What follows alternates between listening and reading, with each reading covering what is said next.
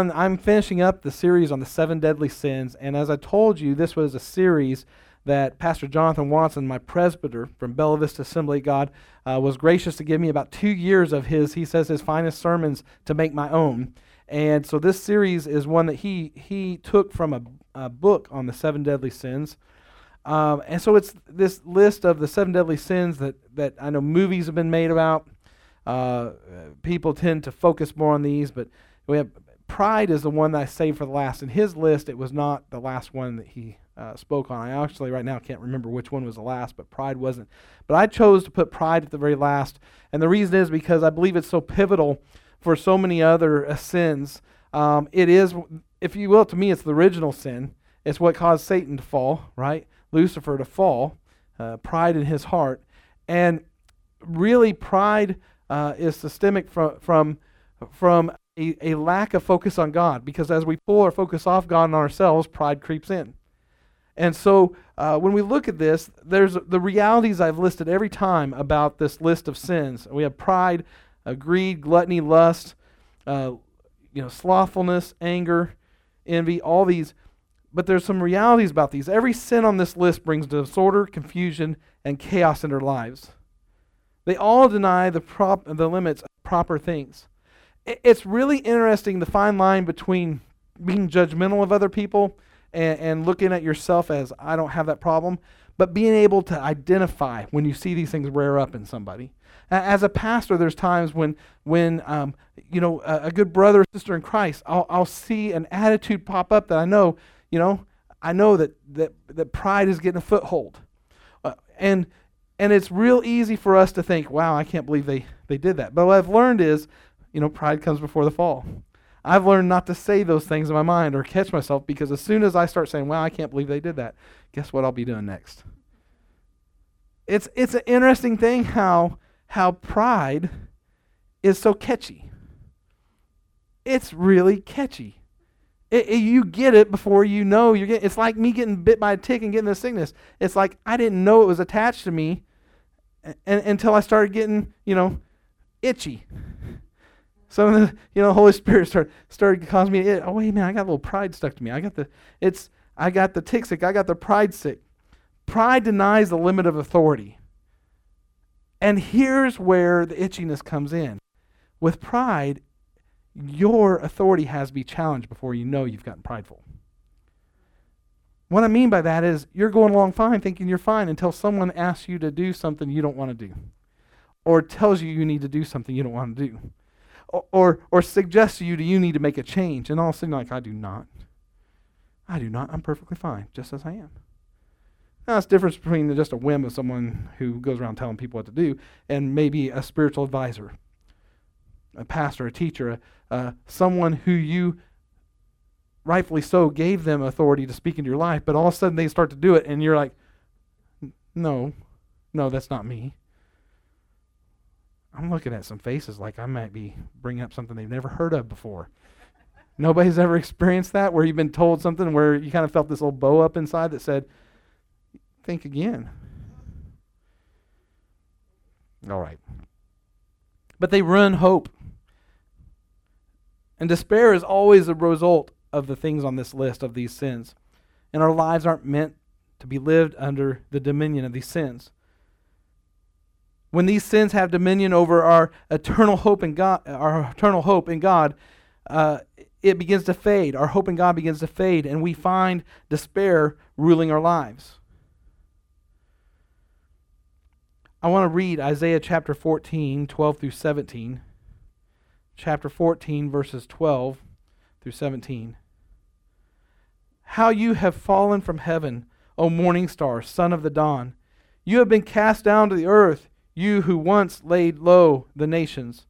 You said in your heart, I will ascend to heaven. I will raise my throne above the stars of God. I will sit enthroned on the mount of assembly, on the utmost heights of the sacred mountain. I will ascend above the tops of the clouds. I will make myself like the Most High. But you are brought down to the grave, to the depths of the pit. Those who see you stare at you. They ponder your fate. Is this the man who shook the earth and made kingdoms tremble? The man who made the world a desert, who overthrew its cities and would not let his captives go home? The basic fundamental issue of all sin is pride. From it, all other deadly sins draw their strength. Humility kills a lot of sin. You know, humility looks like this when someone comes at you and says, you know, I think that you're being pretty harsh towards your brothers or sisters. Really? Really? I didn't mean to. What did you see? Whereas pride puffs up and says, no, you're wrong. You're wrong. We often can recognize pride puffing up in us when if you have more often than not, someone comes to you with a suggestion or something you need to do or anything, and you're immediately coming up with a response of why you can't, or why you don't, or why you won't. It's pride that has settled in that says, I'm too above to have anyone else suggest to me, or guide me, or lead me, or change me. Proverbs 8:13. We're going to read a bunch of short scriptures here and there, and if you're taking notes, you can jot them down. I probably won't slow down enough for us to, if you're turning in a regular Bible, not your Bible app, you may not catch me. But Proverbs 8:13. To fear the Lord is to hate evil. I hate pride and arrogance, evil behavior and perverse speech. God hates it. To fear the Lord is to hate evil. I hate pride and arrogance, evil behavior and perverse speech. Proverbs 16:5. Every proud in heart is an abomination to the Lord. Though they join forces, none will go unpunished. And then Isaiah 28:1. Woe to that wreath, the pride of Ephraim's drunkards, to the fading flower, his glorious beauty, set on the head of a fertile valley, to that city, the pride of those laid low by wine. Proverbs 15:25. The Lord tears down the proud man's house, but he keeps the widow's boundaries intact. Proverbs 13:10. Pride only breeds quarrels, but wisdom is found in those who take advice. You know, the interesting thing about pride is many times, you heard the saying, pick your battles, or that's not a hill to die on. The interesting thing about pride is it actually puts a lens on your eyes where you can't quickly determine what are battles to pick and what aren't. Before you know it, pride has you picking battles on every front and wasting your time arguing about things that really don't matter. Pride is connected to arguments and argumentation. If you're a person prone to be argumentative, likely you have a pride issue. Proverbs 29:23. A man's pride brings him low, but a man of lowly spirit gains honor. Pride is connected to envy in Proverbs 21:24. The proud and arrogant man, the mocker, is his name. He behaves with overweening pride. Pride is connected to wrath, uncontrolled anger that results from pride. In James 4, chapter 4, verses 5 through 8, says, or do you think Scripture says without reason that the Spirit he caused to live in us envies intensely? But he gives us more grace. That is why Scripture says God opposes the proud, but gives grace to the humble. Submit yourselves then to God. Resist the devil, and he will flee from you. Pride brought Satan down. He said, I'm not content to be one of the 3 archangels. I want to exalt myself above God. In the Garden of Eden, the temptation that overwhelmed Adam and Eve wasn't lust, hunger, it was pride. If you will eat this, then you'll be as God is, was the lie. Pride is the foundation of sin and the beginning of disruption in relationship. One of the things that I have noticed from several books I've read on pastoral leadership, and I've also noticed a common thread, if you really start to dissect some of the popular non-Christian leadership books, there's a common thread. People cannot be led unless they allow their leader to lead. People cannot be led unless they allow their leader to lead. And largely what separates those who allow themselves to be led and those who don't is pride. You have to be humble enough to say, I need someone to lead me. Once you put yourself in the place that I am a consumer or a, what's the word I'm looking for? This word that tick's getting me. I am people who evaluate things. I'm a consumer, or I'm an evaluator of leadership, critic of leadership. And in the Bible Belt, this is a very infectious strain of pride. I've watched it happen before I was a pastor in church by church. People literally go from place to place trying to find the leader they think meets standards. But if they ever stepped in the foot of that leader, right, Pastor Mike? If they ever had to be in that leadership, all of a sudden, I've known people who said, you know what, we're tired of how church is going, we're just going to go start our own church. And I've watched some of those things last maybe a couple months. Because they could have never imagined someone coming to them and saying, I don't like the way you're leading. I don't like the way you do things. They could have never imagined that happening to them. Because what they don't understand is that pride is the roadblock to a successful team. And so even in Scripture, God is attacking this deadly sin in our lives, saying, I hate it. It's an abomination. I hate it.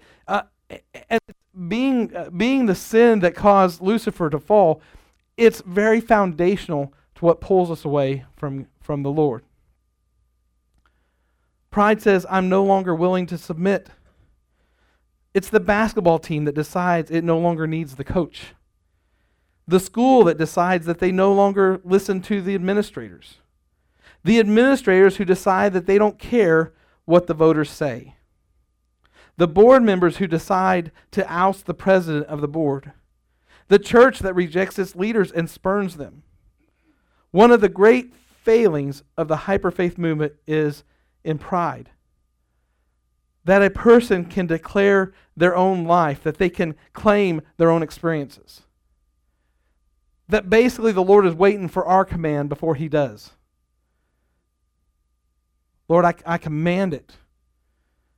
I almost cringe sometimes when I hear these things where people put themselves in place like God is my puppet.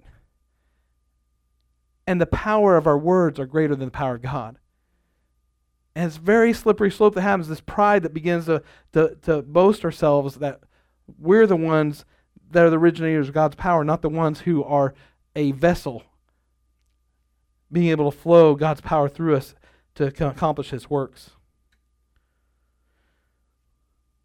There's one clear way to identify pride in our lives. It's consistently and in every way being unteachable. This is something that I've almost had as a mantra since I've been pastor, and it didn't become because of my experience as a pastor.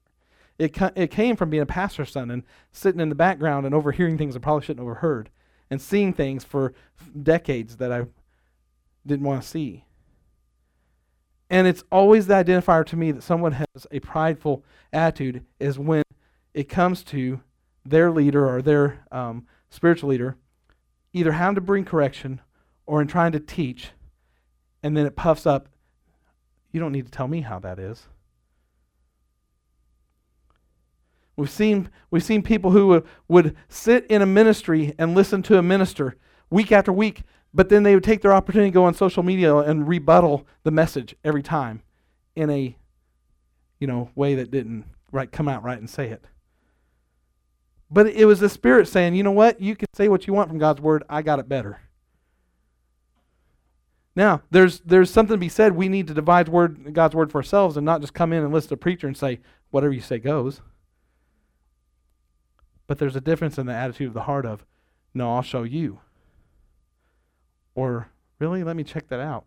Then maybe I need to go to pastor and say, did I hear you correctly? I just need to understand. Any pastor that bows up that has an issue with pride.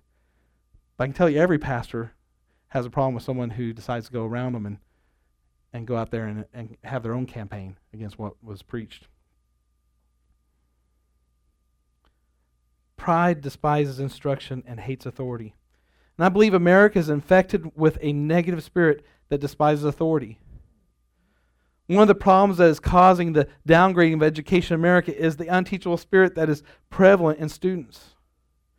And they're learning it from who? Their parents. If you jump to Johnny's defense every time someone tells Johnny something he doesn't like, guess what you're going to get? A Johnny that nobody likes. Well, that's their problem. I mean, we've been in close relationship with some people that, we had to separate relationship with them because, everything was a rant on Facebook or whatever about how these people are wrong and they're treating my kid bad and this and that and this and that and this and that. And it's just constant fight all day long. And, you try to come in lovingly and show them this is how Christ wants to behave. And eventually you realize if somebody's heart's so set on being prideful, you just got to say, look, I cannot let my kids be exposed to that. I can't. If you're not going to allow me to come in and be a light in this situation, then we have to protect our hearts from the spirit you're allowing to reside in you.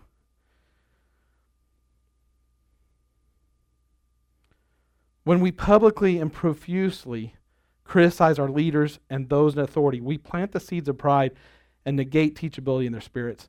I sometimes think about the rants that we have about our presidential candidates.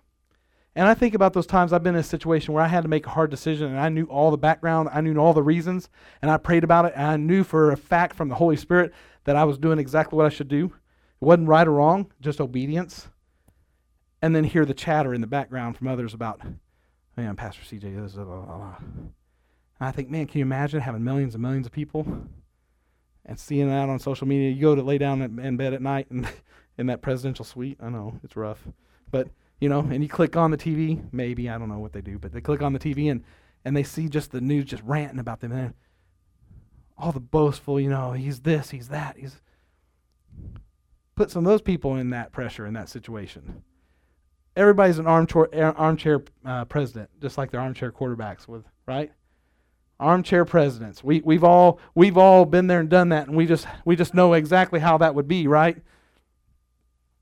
I'm very careful because I get sucked into it too. When someone is talking about a hard time they're having, oh, I know, boy, if this week this and this week that. I'm trying to break myself of it because I know how it feels to me when someone tries to say, I know exactly what you're going through.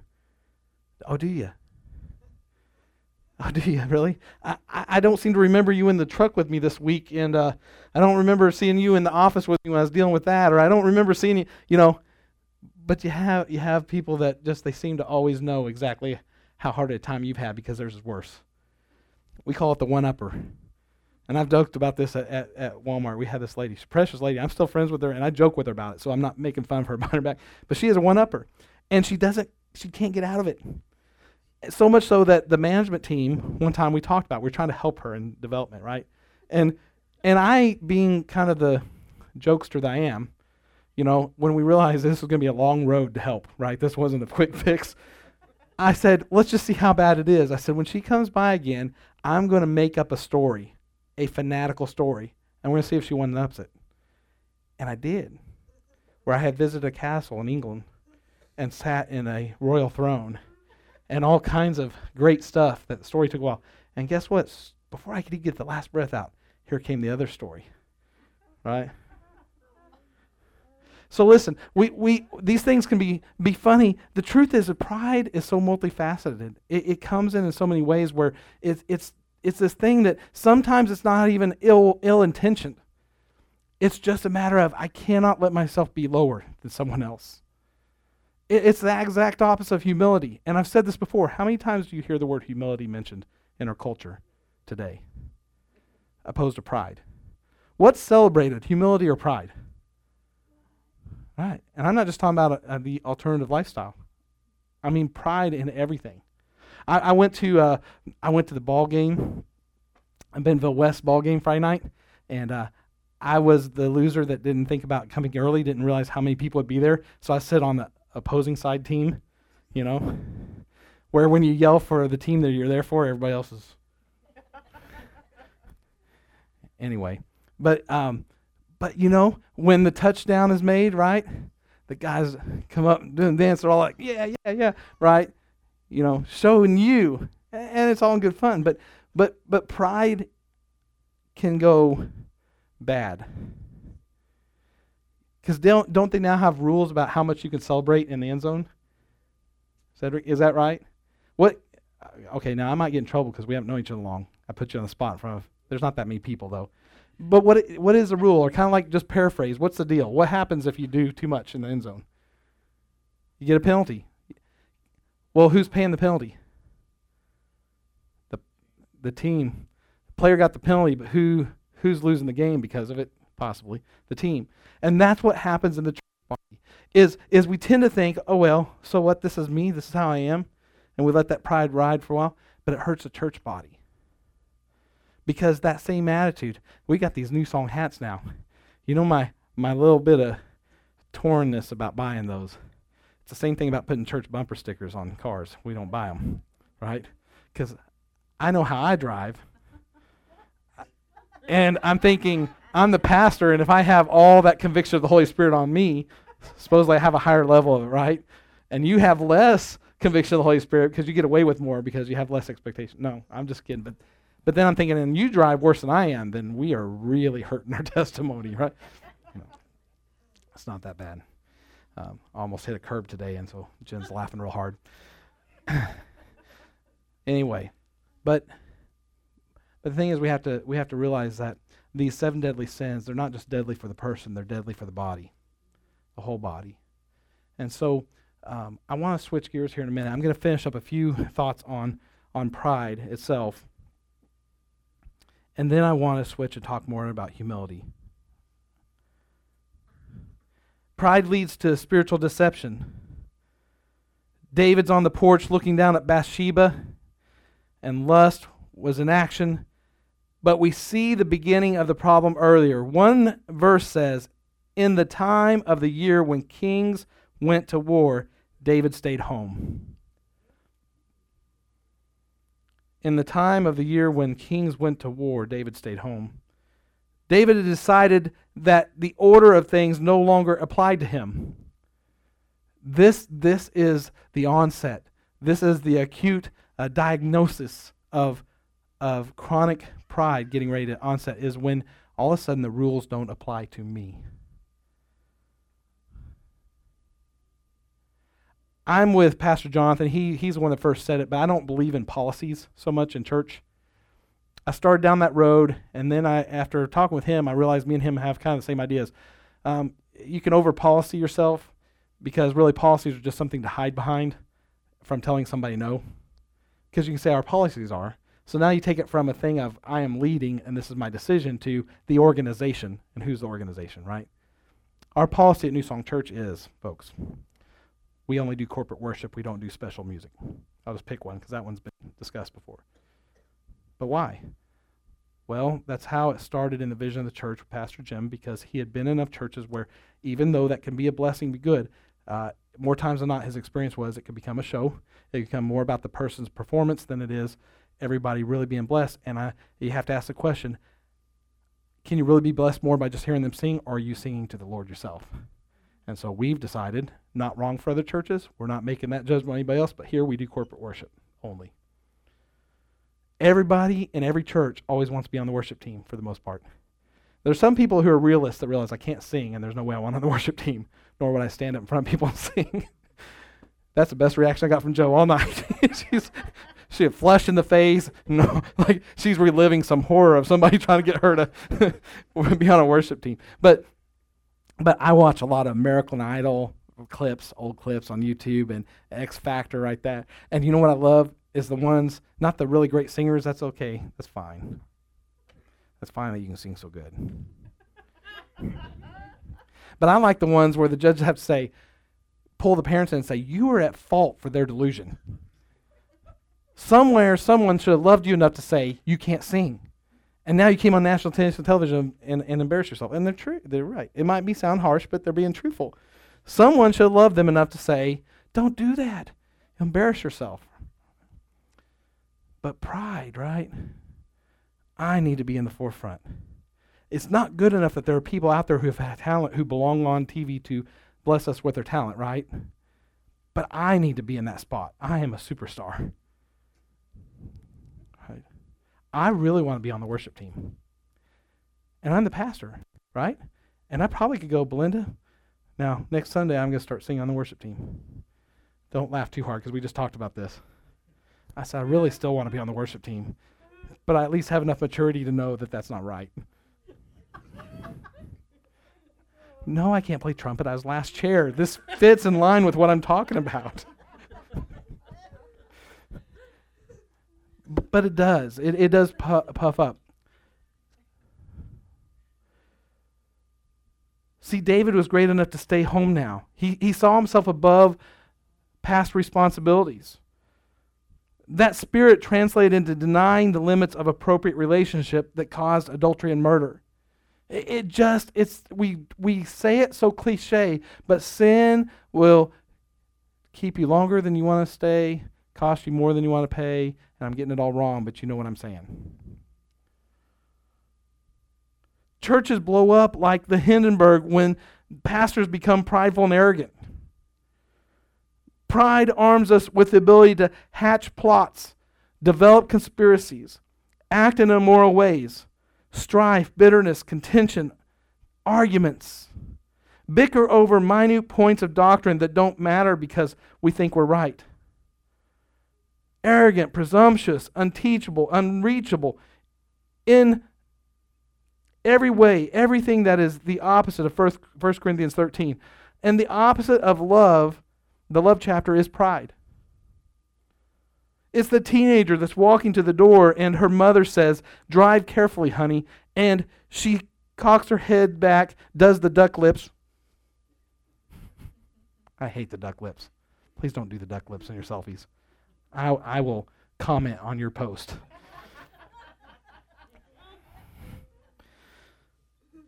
But that teenager doesn't realize that the same rebellious spirit against the authority and power that her parent has over her, given to her by God, is the same spirit that was present in the heavenly realms and caused Satan to lose everything.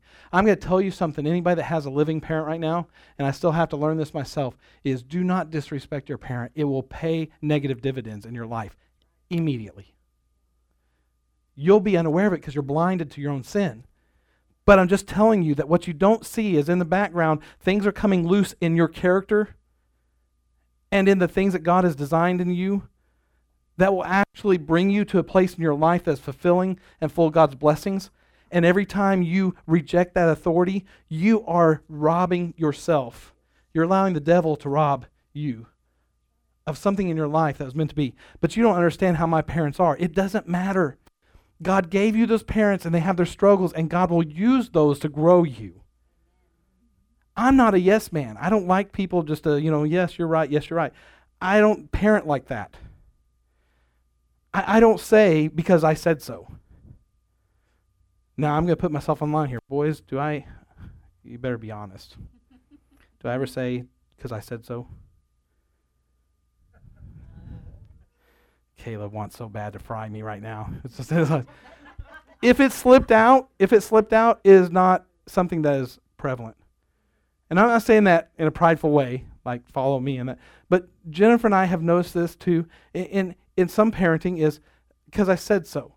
Like if I assert this ultimate authority without them learning from it, then somehow I'll get this result of my little minions who do everything I say. You won't.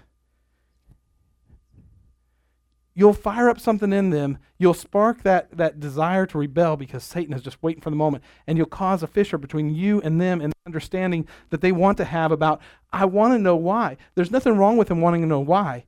But ultimate obedience has to happen or they're in sin and contradiction. And my goal is to guide them away from sin. So I explain to them, why can't you run through traffic on I-49 at the high rush hour? You see that squirrel that has one hand up looking like he's waving to a guy, the rest of him looks like he's died too long?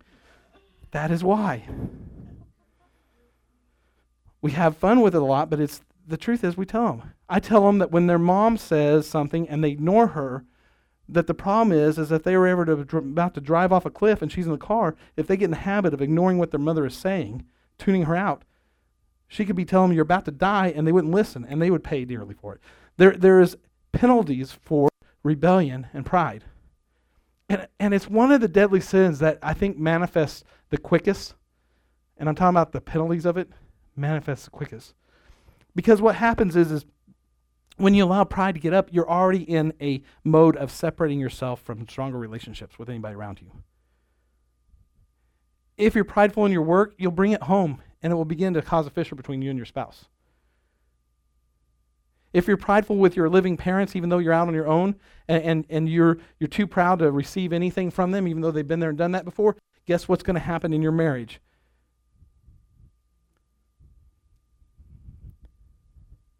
You know that old adage, watch how he speaks to his mom, and you'll know how he'll speak to you. I say, watch how he speaks to his mom and dad, and you'll find out how he'll speak to you. And for the ladies too.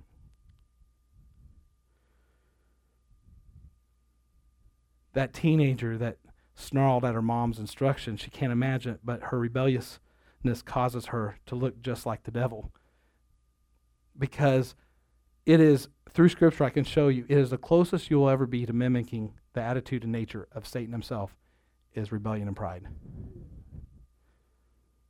When the teacher says, please take your seats, and the student gives a smart aleck response, he looks like the devil. Pride is the announcement of self-superiority. I'm going to stop here for a moment in the moments we have left because I'm 44 years old, and in my mind I'm still in my 20s, and there are a bunch of young people here that probably are hearing an old hellfire and brimstone message right now ring in their ears because I'm saying you look like the devil if you act that way. Listen, I'm not doing that for effect. I'm telling you that I've learned the hard way in my own life. You let that loose, and pretty soon you will be living like the devil. I spent some years of my life I never want to revisit in my mind or anything again, and God has delivered me from that hardly ever coming up. When I mention it now, I almost don't ever want to mention it because I know how far it can go. Pride is the announcement of self-superiority. It's the opposite of acknowledgement that He is our God and we are His sheep in His pasture. It is the declaration that we are our own God, that I made myself and I'll improve myself. In our own lives, we can worship ourselves. In our feelings and emotions, it happens all too easy. Real pride says, my feelings are more important than yours because they are mine. In marriage counseling, 99% of marriage problems come from one person wanting to be the center of the universe. The psychology of sin is that if I idolize my own emotions and make my own experience the center of my world, then I become ruler, dominated, guided, in bondage to what I feel. That means you run your relationships by emotion only, and you are in grave danger then in your relationships because your emotions will lead you down the wrong path quickly.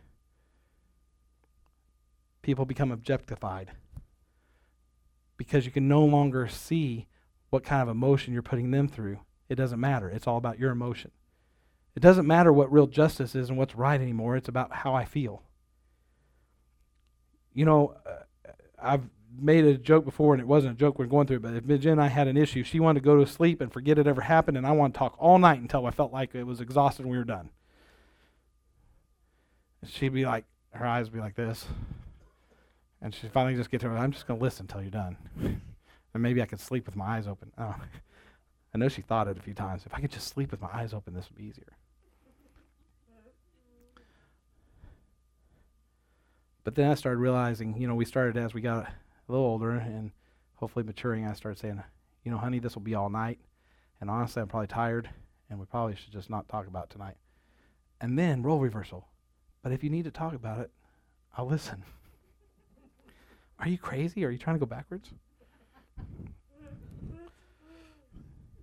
It becomes a self-actualizing neurosis. What I feel is God. I feel bad. God is bad. My world gets worse. You'll see this all through social media right now. If it's such a good God, then why are babies dying from horrible murders and other things? Because that hurts my emotions, so therefore God is bad. We won't even get into all the reasons why babies are murdered for horrible reasons. We're just going to say that God should be able to snap his fingers and everything be fine. Yeah, but there's that thing of free will. I guess he'd have to take that away, wouldn't he? All the bad people would no longer be able to make a choice to be bad. But that means also nobody had the choice anymore whether to be good or not. We're simply robots.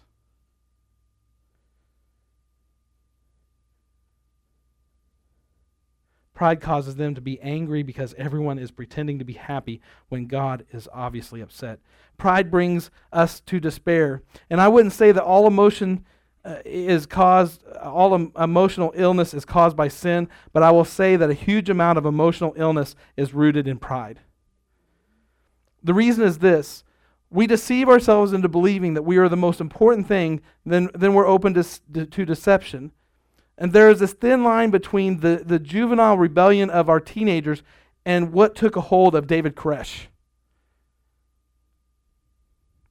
It's a scary thing to consider. Pride is not merely the wrong estimation of myself.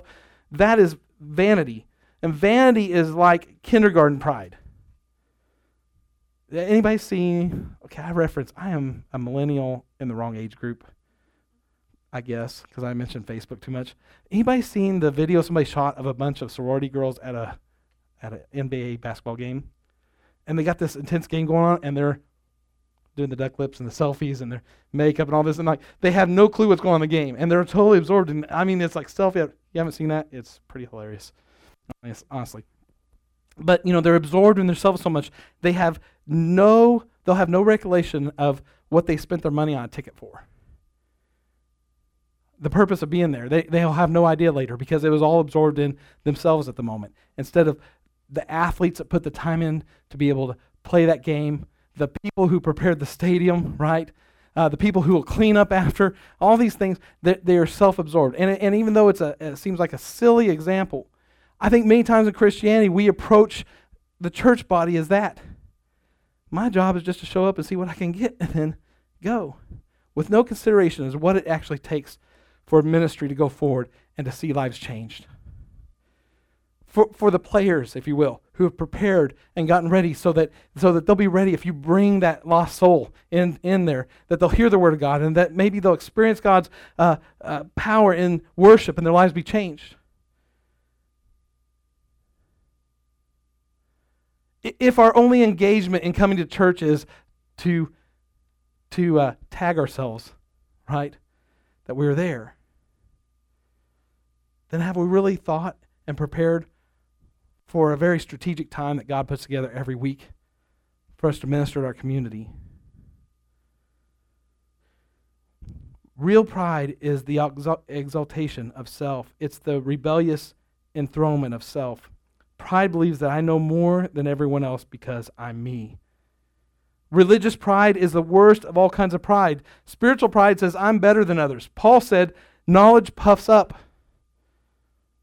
Elitist, arrogant, condescending religious pride, it drives me crazy.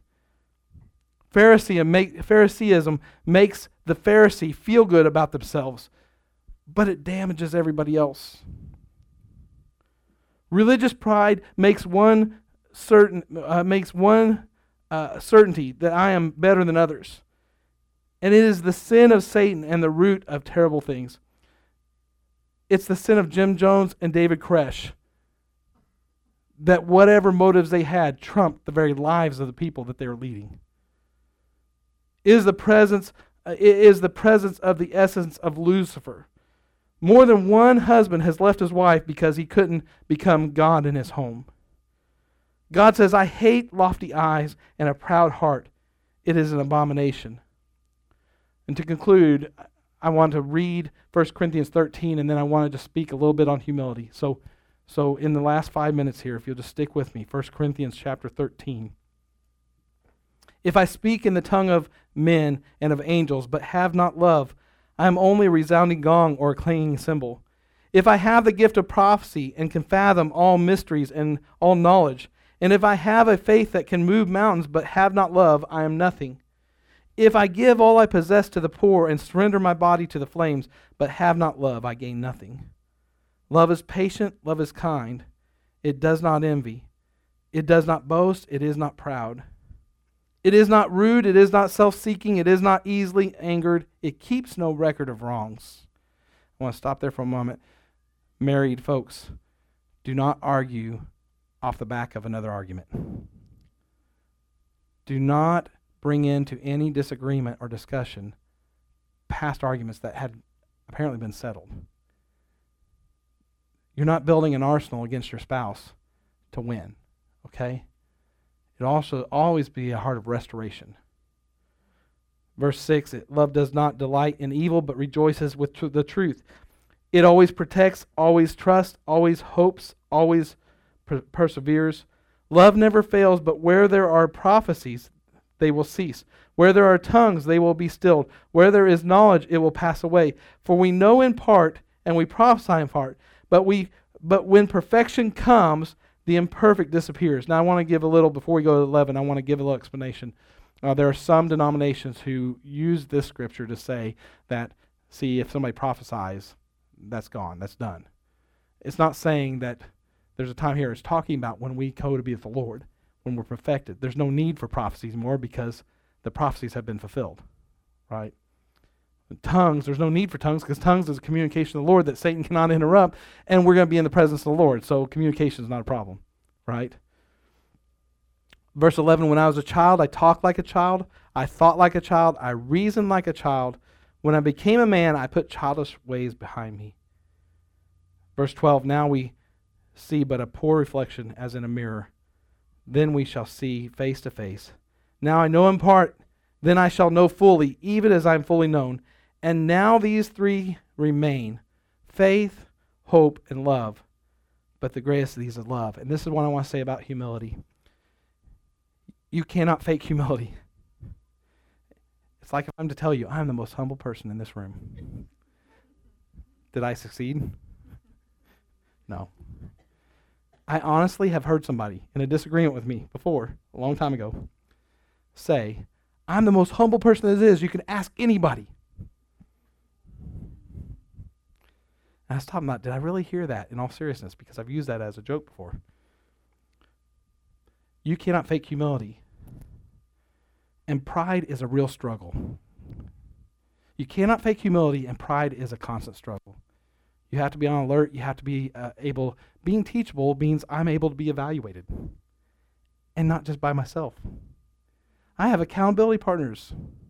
I have people in ministry who, if I have some thoughts that I think probably aren't helpful for me, I'll call them and say, this is what I've been thinking. Like, well, brother, you probably shouldn't be thinking that. I know. I need help. But I'm hungry for God to grow me. And I've found that there is something wonderful about staying in that spot. But it is a fight to stay in that spot. I don't have it mastered. But I know that when that softness, that tenderness, I'm speaking to you from my heart, there's a softness and a tenderness of the Lord when you get in that spot and just say, I'm ready to be taught. And if you use the person that I think is the least likely to teach me, it's okay. I just need a heads up that what they're saying is right. I need your help. I bounce everything off the scripture and the Lord of people tell me. And there's some people by their track record, I discount what they're telling me in the beginning, not because of pride, it's because where their heart is, they're just going to be hurtful. They're a critic. And I have to know that they're ready to criticize me and everybody else. So I'm not going to receive that. But there's other people who have my best intentions in mind. And if they say, Pastor, I think you might have hurt this person's feelings. I think you need to talk to them. I better heed that. Because if I say, oh, no, I don't, that's their problem. I've opened the door. And what I lose by it is the next morning, that song's not in my heart that was there the day before. And all of a sudden, I find I drove all the way to the project that morning, and I didn't play worship music, and I wasn't bawling my eyes out and I spent time with the Lord. I was in some other zone. I wasn't even talking about the person that that might hurt. I wasn't thinking about anything else. I just totally lost a little spot in my life that God had occupied. It's the interesting thing about pride. It begins to shove out the space in your life that God owns. That's what happened with Lucifer. It became so great, he completely shoved God out of his existence. The only thing is you can't get rid of God. You'll have to face him one way or another, either on his side or against him. And that's where he landed against him. And we never know how much time we have here. And this is where the real test is will we let pride win while we're here in this temporary body? Or like Dave Ramsey says, will we right now live like nobody else? So that later we'll live like nobody else. When we reach heaven, we'll hear, well done, thou good and faithful servant. You were faithful over a few things, and I want to give you responsibility over many now. We're going to rule and reign with him. That new heaven and new earth, it isn't just so we can sit on a cloud eating grapes and touching each other's fingers like the painting. Although those arms look really good, you know. He created in us a desire to serve and to work and to be productive, and that is not going away in heaven. The only difference is without sin, it's not going to stink. Work's not going to be unjoyful. It's going to be the best thing ever, right? Whatever he gives us to do will be perfectly matched for us. And it'd be like the best job you could have ever gotten. You could have never imagined. It's the best thing you could have ever done. But we're going to serve, we're going to worship, and we're going to be with our King of Kings and Lord of Lords. But pride was the original sin that separated one of his own. And he's given us the opportunity to rectify that in lives, given us his word to say, I hate that. It's detestable. Rid yourself of it. Let's pray. Heavenly Father, I thank you, God, that you have given us this opportunity to focus on this series on the 7 deadly sins. And Lord, I thank you that we have the eternal hope through your word that, God, while we may struggle and fail in areas, Lord, there's no condemnation in you, which means that when the devil tries to say, look, you'll never succeed because of what you've been doing, we can say you are a liar. That the only reason I feel in this way is because the conviction of the Holy Spirit is telling me to pick up and move forward and to do it God's way. And so that's what I choose to do tonight. As I choose to allow the power of God to squash the pride in my life. That maybe I've spent some time allowing things to creep into where now if someone that I think is lesser than me ever tried to correct me or bring any kind of instruction, that I bow up, that I fight back, that my ears get warm and I begin to think, who are they to tell me? And all the while, Satan's laughing, taking advantage of our weakness to try to change the image that you have planned for us into his.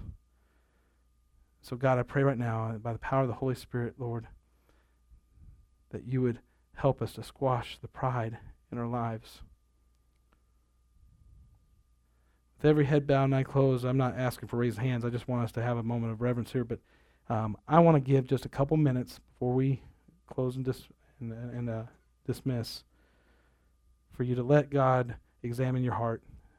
For the word that we've spoken tonight from his word, that it would begin to do work in our lives, do surgery in our hearts. Let's give him some moments.